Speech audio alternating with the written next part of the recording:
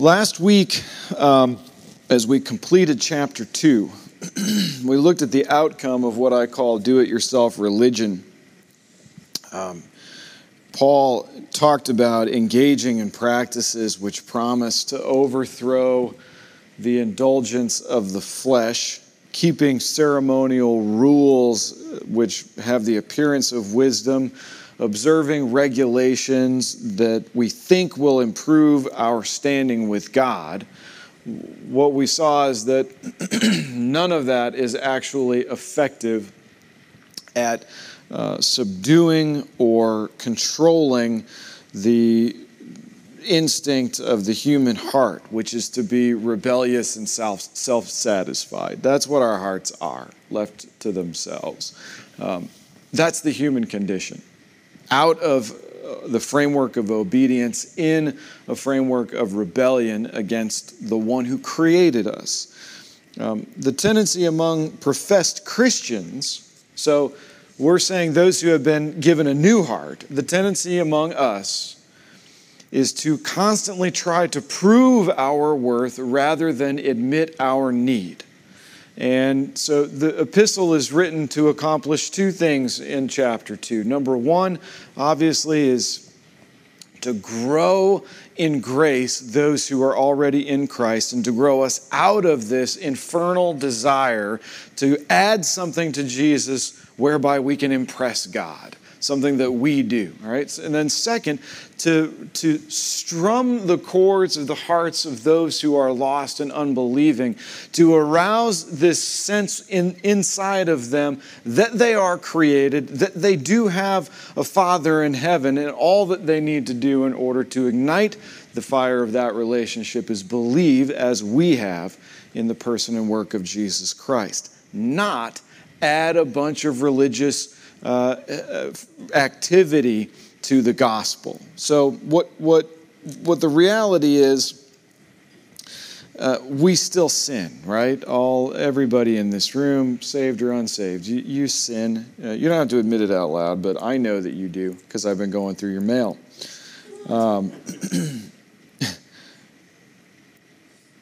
When a Christian acts like an unchanged person,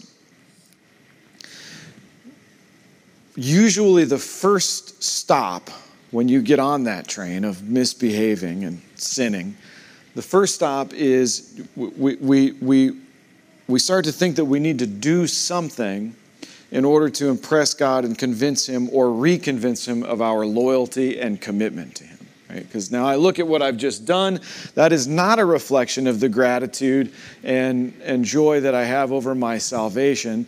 And I'm not ready to say the reason that I did that is because I've never really believed the gospel. But as I'm looking at it, my instinct, the first thing I want to do is like undo it or cover it up at worst. Right? So what Colossians 2 teaches us is that in reality, activities contrived by us, things that we come up with, do-it-yourself renovation of the soul, otherwise known as self-made religion, is of no value in stopping the indulgence of the flesh. So it doesn't matter what you just did, okay? It doesn't matter what you just did. If what you do next, or assuming this was bad behavior, morally speaking, in conflict with what God has commanded. Doesn't matter what you just did. If the next thing that you do is contrive some means of handling it yourself, you're just setting yourself up for something worse down the road. Attempts to impress God with acts of religious activity amount to putting the cart in front of the horse. God calls us to be fully preoccupied with Jesus. That's what He wants. The pursuit of religion and religious practices has been upended in favor of a real relationship with your Father in heaven. That's what God is calling us to. Part of what we're going to see in chapter 3 is how to go about setting things in their proper order. Now, it's important that I say this. I don't mean to say how we go about setting things in their proper order. I mean to say how we go about understanding what it looks like when things are in their proper order. Rightly putting priorities of theology and doctrine in the order that God has put them. So for the Christian, at the same time, we rejoice that we're no longer under the law. We know intuitively that there are things we should be doing, and there are things we absolutely should not be doing. And the Word of God, all throughout, including the law, guides us in acts of obedience. So my justification is not the result of the law. However, I know what I'm supposed to be doing and what I'm not supposed to be doing, and God tells me where I'm not sure what I'm supposed to be doing and not supposed to be doing, right? Okay. Made me nervous there. Colossians 3:1. If you've been raised with Christ, and it should be since, okay? Since, therefore, you've been raised with Christ, seek the things that are above where Christ is, seated at the right hand of God. Set your minds on things above, not on things that are on earth. I don't actually believe that it's my job to captivate you and capture your attention and make you focus so that you can learn from the Bible. I don't. But I think it helps, right? If I'm not up here just droning on as I look down at a manuscript. So, sometimes I'm a little too imaginative in the way that I seek to capture your attention, and I don't realize until I've spent the entire week thinking about it. I don't realize until Saturday when I sit down to bang out my outline that this illustration is out of control until it's too late, right? And I don't have time to come up with another one. In this case, I didn't need much time because something jumped out of the text at me yesterday after I decided not to go with my original illustration. And here's what jumped out at me. I guess you could look at what I just said as an excuse for why this isn't that good, or you could look at it as an opportunity to praise God for giving me this in the last minute, all right? I think it's it's probably been in existence for much longer, but the first for sure recorded game of hide and seek was played around 100 years after the resurrection of Jesus Christ. And we're gauging that based on the writings of a fellow named Julius Pollux in the 2nd century and a painting discovered at the Herculaneum, which dates to around the same period. The original game was played in much the same way that it's played today. So you've got one person who closes their eyes or covers their eyes and counts to a pre-agreed upon number, while everybody else who's playing scurries away and tries to remain concealed. When the player who is it completes the previously agreed upon amount of counting, they then say, ready or not, here I come, and start going around the predetermined field of play trying to find everybody who has hidden. While the seeker is seeking, hiders who are hiding are free to make a run for home base. And if they make it, they are safe and cannot be tagged or caught. Or you can remain hiding and just hope that you're not found. So the game can end one of several ways. Most commonly, the person who is it finds or manages to tag all the players, and the person who was found first is now it, and the person who was found last wins. The youth group variant of this game is called Sardines, and the way that's played is there is one hider and everybody else is a seeker. The first person to find the one hiding must join them in hiding, and so on until everybody is crammed into the original hiding place like sardines. And the last one to find everybody is the loser who has to hide first next. The version played in my house involves the dog. So a toy is thrown into the other room in an effort to distract her, and she runs to find it, as is her fetching instinct. And then so whoever threw the toy has to sprint somewhere and hide quickly out of sight. And then hilarity ensues for everybody that's observing this as the dog prances around, nervously looking for who threw the toy. We all get to have a laugh. Eventually she finds the person hiding, and then she's quite pleased with herself. As an adult, I have spent more than my fair share of time crouched just around a corner or just out of sight, waiting for a friend or loved one to walk past so that I can jump out and scare them and observe the fight, flight, or freeze response happen, because I'm immature. Hiding is an instinct for almost all creatures on earth, and some creatures are given special abilities along these lines, like the chameleon and the cuttlefish can change the color of their exterior to blend in with the surroundings. Humans don't have innate abilities like that, right? But we do have the instinct. Take Adam and Eve in Genesis 3:8.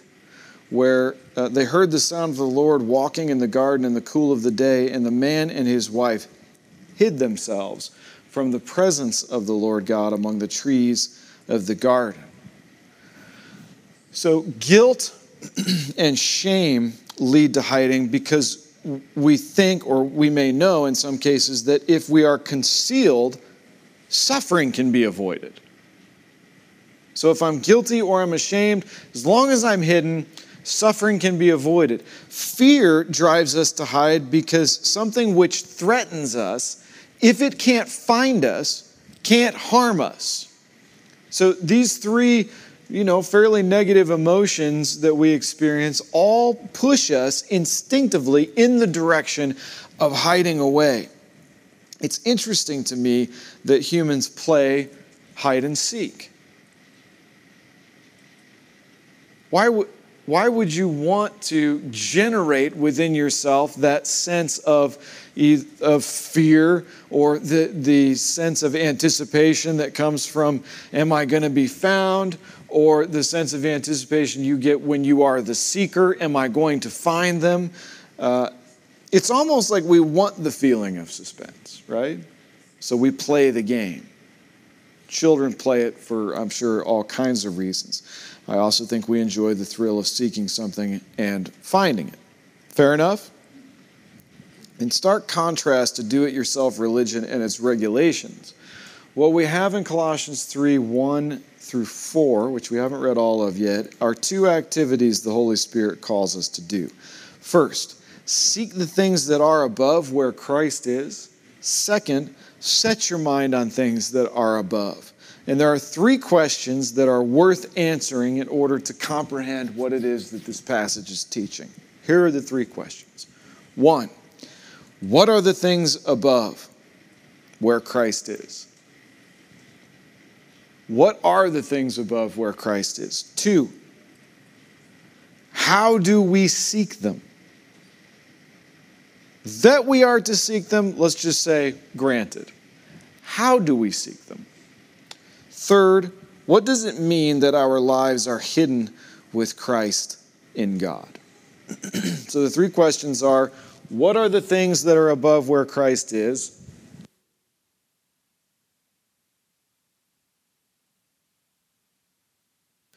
How do we seek them? And what does it mean that our lives are hidden with Christ in God? Watch me kick that over. So let's address these real quickly. What are we supposed to be seeking? Anybody know? The things above where Christ is, what's the first thing we should be seeking? There you go. The soul which has become convinced that Jesus is Lord and Savior, for that soul a relentless pursuit has begun. Before, we chased every passing pleasure, every indulgence, but contrary to rigorous, frenetic religious activity, which the teachers in Colossae were prescribing in order to subdue the flesh's insatiable appetite for personal pleasure, Paul prescribes the pursuit of God. And here it's critical that we understand, listen to me, we do not pursue God because he's fleeing from us. We pursue him because he is leading us. Huge difference in the posture of your Heavenly Father. When he is looking back at you and motioning you along, you must pursue him. It's not like he's hiding from you, darting back and forth across the trail. If you want to kill sin in your life, you must meet Jesus by faith continually. This is first. You've got to put aside your instinct to hide. Seek Christ. Then, and only then, can you seek the second thing, which is all that pleases Christ. Okay? So I've said it 14 times already this morning. I'm going to say it one more time because half of you you're at work tomorrow or you're back at work Wednesday or Thursday last week. The instinct of every human heart, when it is a Christian heart, when you've sinned, the instinct is hiding. You know that I'm right because of Genesis 3:8. What did Adam and Eve do? I mean, they hadn't even interacted with God. They just ate from the tree of which he said, don't eat. And then as soon as they hear him coming, they hide. Had he changed? No. So why is he suddenly a threat to them? Because they changed. So when we sin, that's our instinct too. And what the gospel is calling you to do is do not follow that instinct. Seek the things that are above where Christ is, which means first and foremost, engage with Jesus Christ by faith regularly. Regularly. Well, you don't understand. I just sinned. I'm especially gross right now to a perfect and holy God. Fine. I'll even grant you that you're right. You're especially gross right now. But God's directive does not say, unless you've just sinned, in which case you need to give me some time to cool off before you show your face. That's not what he says. He says, keep on seeking the things that are above where Christ is. And the first thing that's where Christ is Christ. So we seek him. The second thing are all the things which please Christ. We're putting these things in order. First is Christ, then the things that please him. Now, it's easy. Thankfully, this is an intertwining weave. The things that please Christ and Christ are not like very dynamic at all. It's almost the same thing. So what pleases Christ? Listen to this. I'm going Old Testament to surprise you. Hosea 6:6, which is definitely OT, says, I desire steadfast love and not sacrifice, the knowledge of God rather than burnt offerings. Consider when God said this. What's still in place? What is fully 100% in place when Hosea is told by God to speak thus to the people? Look right at me. Don't worry about the baby. When God said, speak thus to the people, I desire loving kindness, steadfast love, not sacrifice. Well, what's in place is the ceremonial law, the whole sacrificial system, the Mosaic law, the whole economy from which people wrongly get works-based righteousness. That's all installed. Christ hasn't come and fulfilled it yet. We don't have Hebrews saying if the blood of bulls and goats were able to redeem sinners, then there'd still be a sacrifice for sin. We're still killing bulls and goats and doves and sheep, right? And yet God says, what I desire, what I want, is steadfast love, not sacrifice. I want the knowledge of God rather than burnt offerings. Think about that. In the midst of the temple system being fully operational, What God says is, I would rather my people know me than do burnt offerings.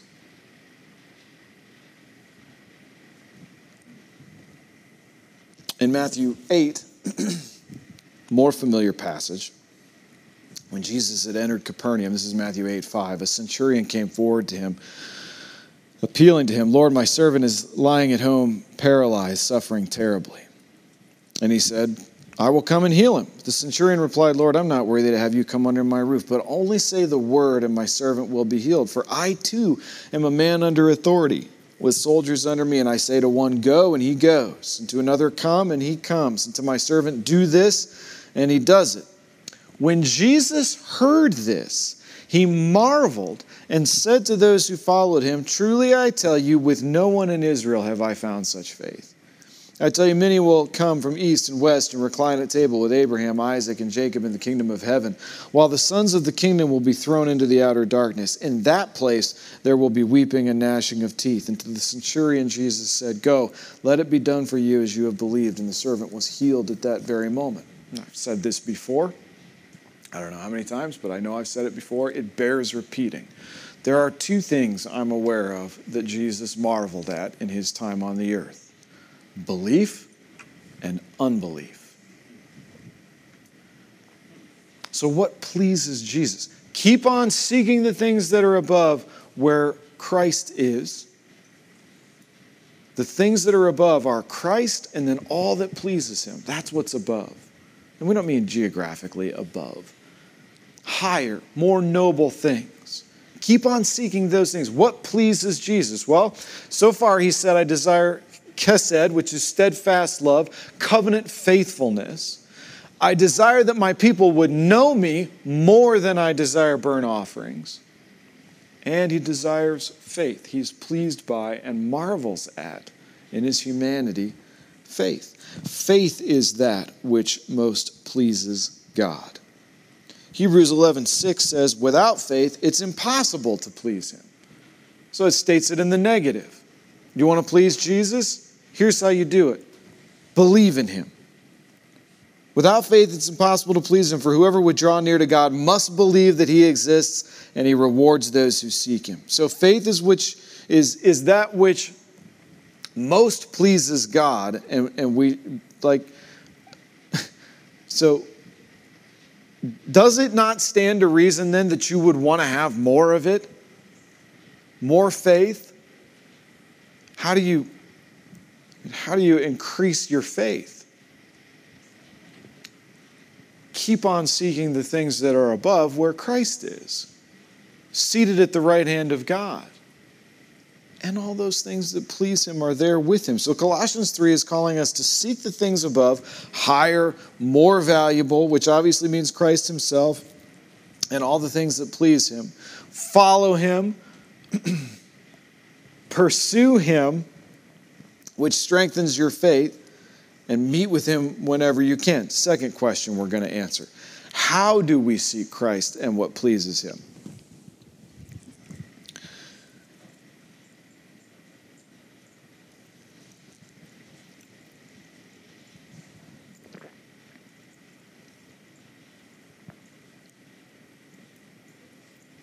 I forgot to write it down and I don't remember the answer.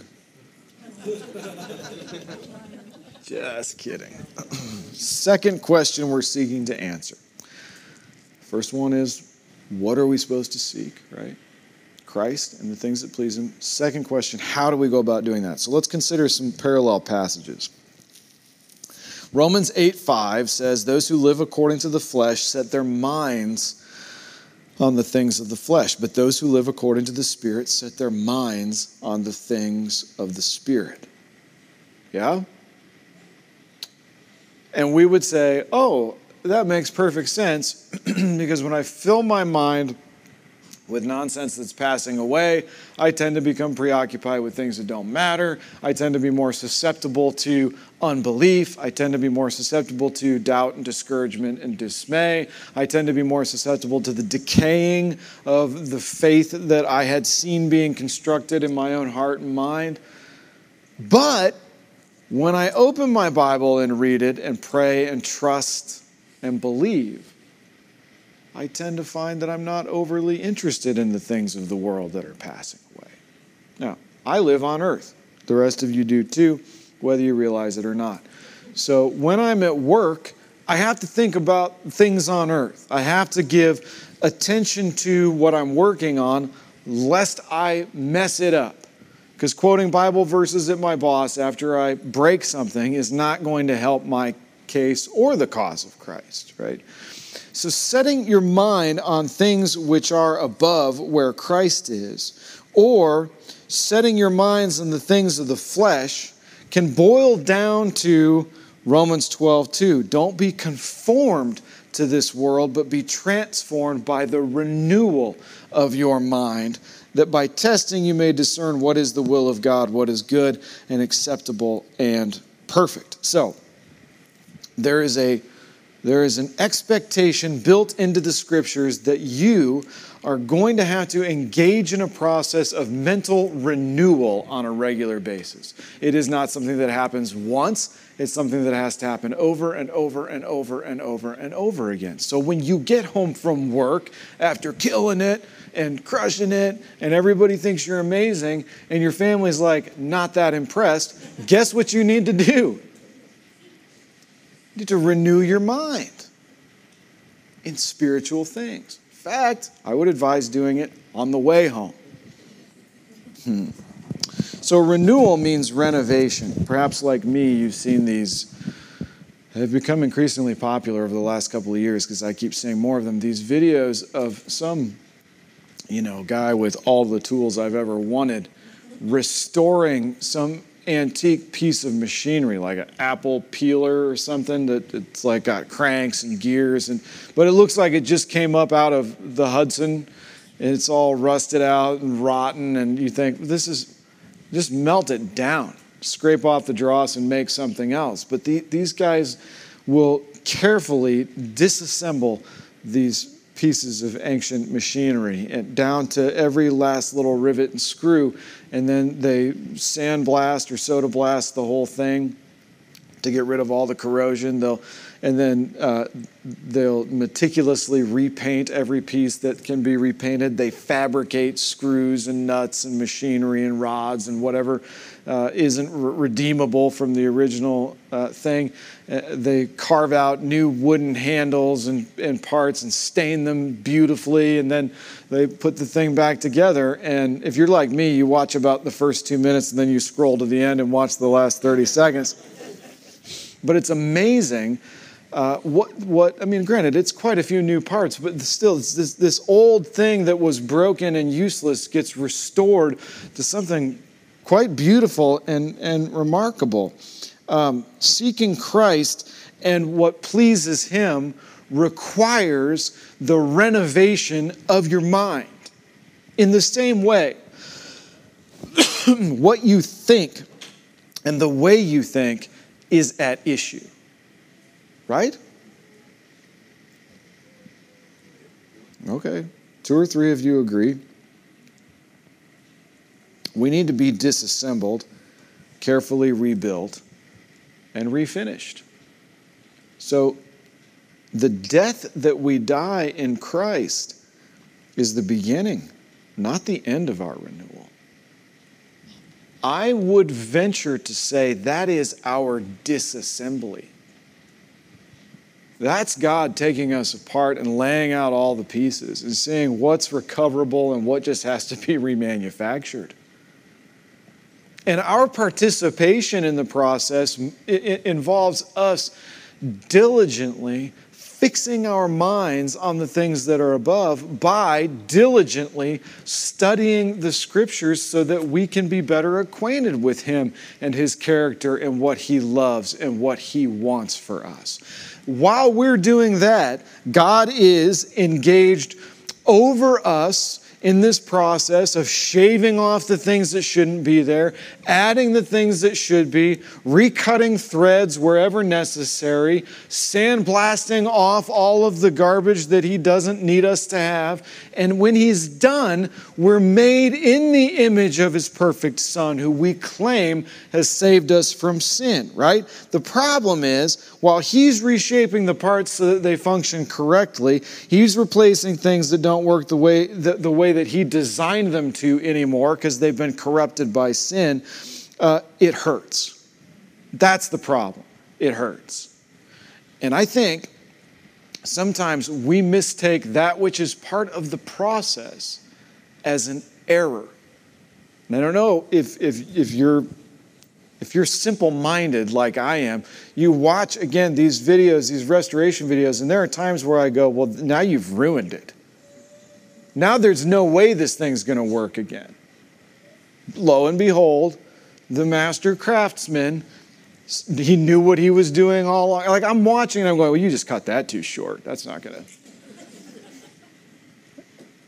We have the same experience as believers. While God is renewing us as we're renewing our minds, there are moments where we think things like this. I am beyond hope. I'm beyond redemption. I'm beyond help.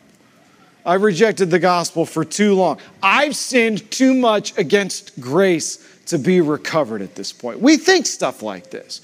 And we're in pain and we're suffering and nobody seems to care. And what we don't realize is that is part of the process. God is still engaged. He's still interested. He's still working. We just don't feel like it because it hurts. Well, we have to discipline our minds to think in terms of eternity. So 3 new questions for you to consider in order to answer how do we seek Christ and what pleases him. Ready? Number 1, what does your heart desire? Number 2, what's been promised to you in eternity? And number 3, what is your experience with this world and all it offers? I want you to really get these questions in mind. Number 1,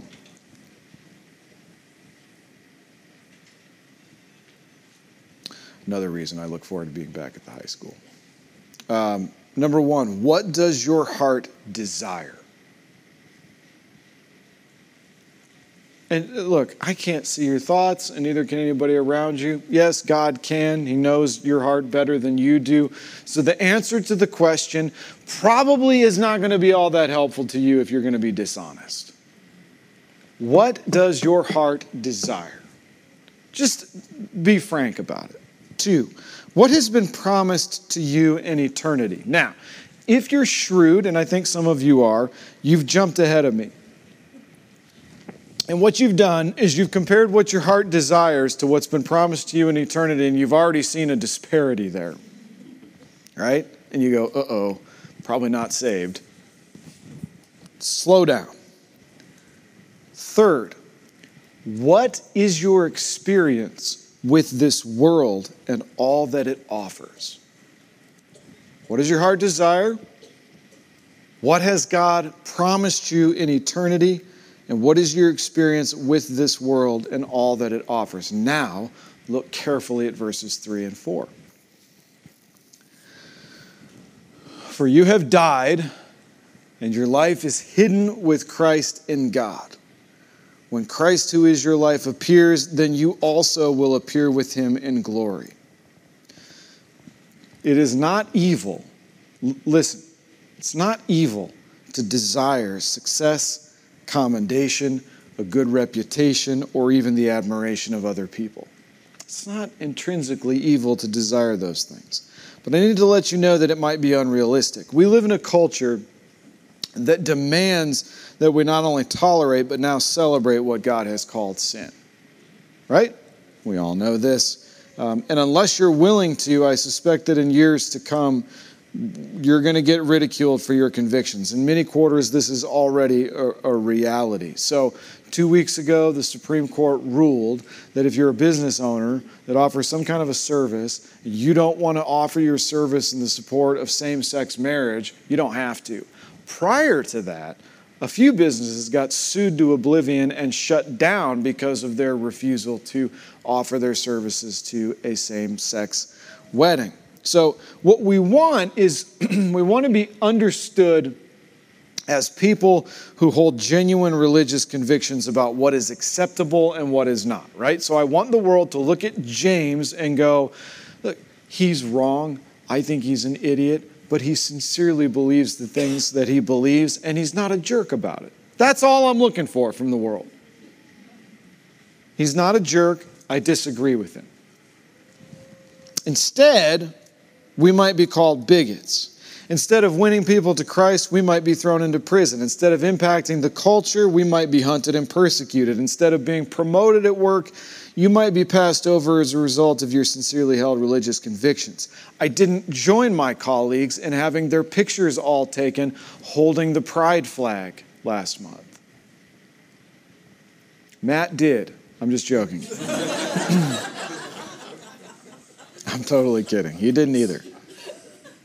But my refusal to be photographed with all of these folks holding the, whatever that, okay, let's not be subjective.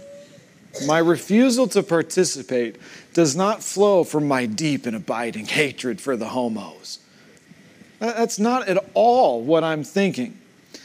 I love them, and I think that anyone who knows me would testify as much. Any homosexual that knows me would testify as much. That I will be the first to be there to encourage and strengthen you when you're down and tell you the truth. Right? Okay, I hope you would say the same thing about you. As our society trends in the direction of calling evil good and good evil, though, I expect us to stand out by contrast. Nowhere does your Bible promise you that you're going to win. It's not in there. And it promises, on the contrary, that there's a price to be paid for following Jesus, for seeking him, and for setting your mind on things above. Every born and raised in the Southern Baptist Church Christian starts to squirm a little bit when we talk about this, because the faith prosperity movement has so inundated the gospel among Southern Baptists that we don't even realize it might be part of our DNA. But here's the fact. Hebrews 11 lays it out in stark terms. What happened to Abel? What happened to him? He brought a sacrifice, an offering to God, and God was pleased with it. What happened to him? What happened to Samson, Jephthah, David, Samuel? What happened to all the prophets in the Old Testament who told the truth? What happened to the apostles? What happened to the servants in the early church? What happened to Jesus while he was on the earth? We don't win, we lose. So look with me at 1 Corinthians chapter 1.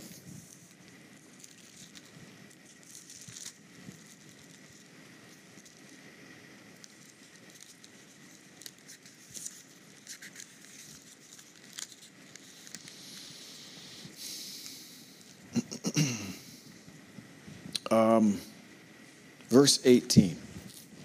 The word of the cross is folly to those who are perishing. But to us who are being saved, it is the power of God. For it is written, I will destroy the wisdom of the wise, and the discernment of the discerning I will thwart. Where is the one who is wise? Where is the scribe? Where is the debater of this age? Has not God made foolish the wisdom of the world?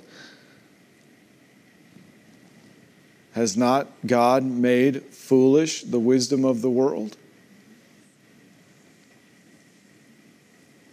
For it is written, I will destroy the wisdom of the wise, and the discernment of the discerning I will thwart. So where is the one who is wise? Where is the scribe? Where is the debater of this age? Has not God made foolish the wisdom of the world?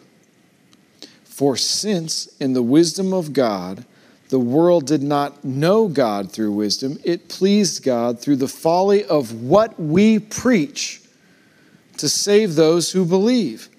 Jews demand signs, Greeks seek wisdom. But we preach Christ crucified, stumbling block to Jews and folly to the Gentiles. But to those who are called, both Jews and Greeks, Christ the power of God and the wisdom of God. For the foolishness of God is wiser than men. The weakness of God is stronger than men. Okay, listen. Consider your calling, church. Not many of you were wise according to worldly standards. He doesn't say none of you. He just says not many. So if you need to be one of the wise ones, there's room for you here. Not many of you were wise according to worldly standards. Not many were powerful. Not many were of noble birth. But God chose what is foolish in the world to shame the wise. God chose what is weak in the world to shame the strong. God chose what is low and despised in the world, even things that are not, to bring to nothing things that are, so that no human being might boast in the presence of God. And because of him, you are in Christ Jesus, who became to us wisdom from God, righteousness, sanctification, and redemption, so that, as it is written, let the one who boasts boast in the Lord. We don't win. We lose. We don't get to be the wise, strong, powerful, noble, high, praised people. We get to be the foolish, weak, powerless, ignoble, low, and despised people. And listen, our lives are unimpressive to the world around us. Look at us, gathered in this dump to worship. You didn't all get to see the pictures of the wall in there swelled up with water behind the latex paint earlier this week because the dingalings who put in the air conditioner evidently drilled through our sealed roof in order to mount it. We should have just canceled. Why expend all this energy? Deacons up here Wednesday through Friday doing stuff to get this place in order. Look where the TV used to hang over there. Come on. What about this is impressive to the world? Do you think I think we can make this cool enough that if somebody comes in off the street, they're going to be like, maybe church is for me? It's not going to happen. There's nothing, and that's not, listen, it's not why I want to meet at the high school. It's just that I don't feel like fixing that stuff. Let's go there. Well, we're here because we're seeking things above. Amen? Trying to love one another in spite of a trillion reasons not to. Trying to serve our community where we can barely make ends meet. I promise you, and this is not to incite riot in your heart, but there's a church down the road a piece with plenty of money. Down that way. Huge campus, right? Why are we even bothering? Why does Carrie have kids' table up here all school year long? Like, isn't it bad enough being around them all day at work? You want to come up and put yourself through that? Because we're seeking the things above where Christ is. Why on earth, and trust me, it's not for the paycheck, do I spend 55, 60 hours a week at work and then most of my Saturday prepping these messages? Why would we do that? Why did you guys spend the money corporately to bring Nick Kennicott out here to preach? Because we're seeking the things above where Christ is. We're not here to put on a show and impress the world. We're here because we want to know Him better and be acquainted with the fellowship of His sufferings. Because we believe He saved us from sin. I mean, you could have slept in today, you idiot. But here we are, believing something really important. You have died. Your life is hidden with Christ in God. And when Christ, who is your life, appears, then you also will appear with Him in glory. The Holy Spirit is telling you to lay aside religious regulations. Lay aside legalistic practices. Lay aside frantic worship. Lay aside severe treatment of your body. Do this instead. Seek things above where Christ is seated at the right hand of God, ruling and reigning in righteousness. Set your mind on things above, not on things that are on earth. Like, one last people group I need to hit. Is foaming at the mouth while you listen to the propaganda that you call news, is that really helping you have peace, joy, love, patience, kindness, and self-control? Oh, COVID was a conspiracy. The vaccine's the mark of the beast. Trust Q, trust the plan. We're going to win. No, we're not. No, we're not. We're going to lose. The presidency, the Supreme Court, Congress, the Senate, all of it. Look what's been happening since 1787 when we put the Constitution in place. It's been eroding. And it was the best human beings could come up with. And what are we doing with it? Twerking half naked down the street in front of kids through the whole month of June because we're free. We're going to lose. Because right now our lives are hidden. Right now they're hidden. The world can't see our victory, our life, or our reward. The promises of eternity aren't for here and now. Those are for later. Your life, your glorification, your success, your vindication, and all the pleasure that will come from that. You're right. That fantasy that you have, I'm going to be vindicated. Well, so is somebody else that you probably wronged. So temper your expectation, right? But yeah, your vindication is coming later. Those things are hidden with Christ, waiting for you to finish this life. So keep on seeking the things which are higher up where Jesus is. When Christ, who is your life, appears, then you will also appear with him in glory. It's a bit like hide and seek, except we're seeking him and he is hiding us. The world cannot see what we really are yet. But when he reveals us at the end, then we'll have victory. Amen?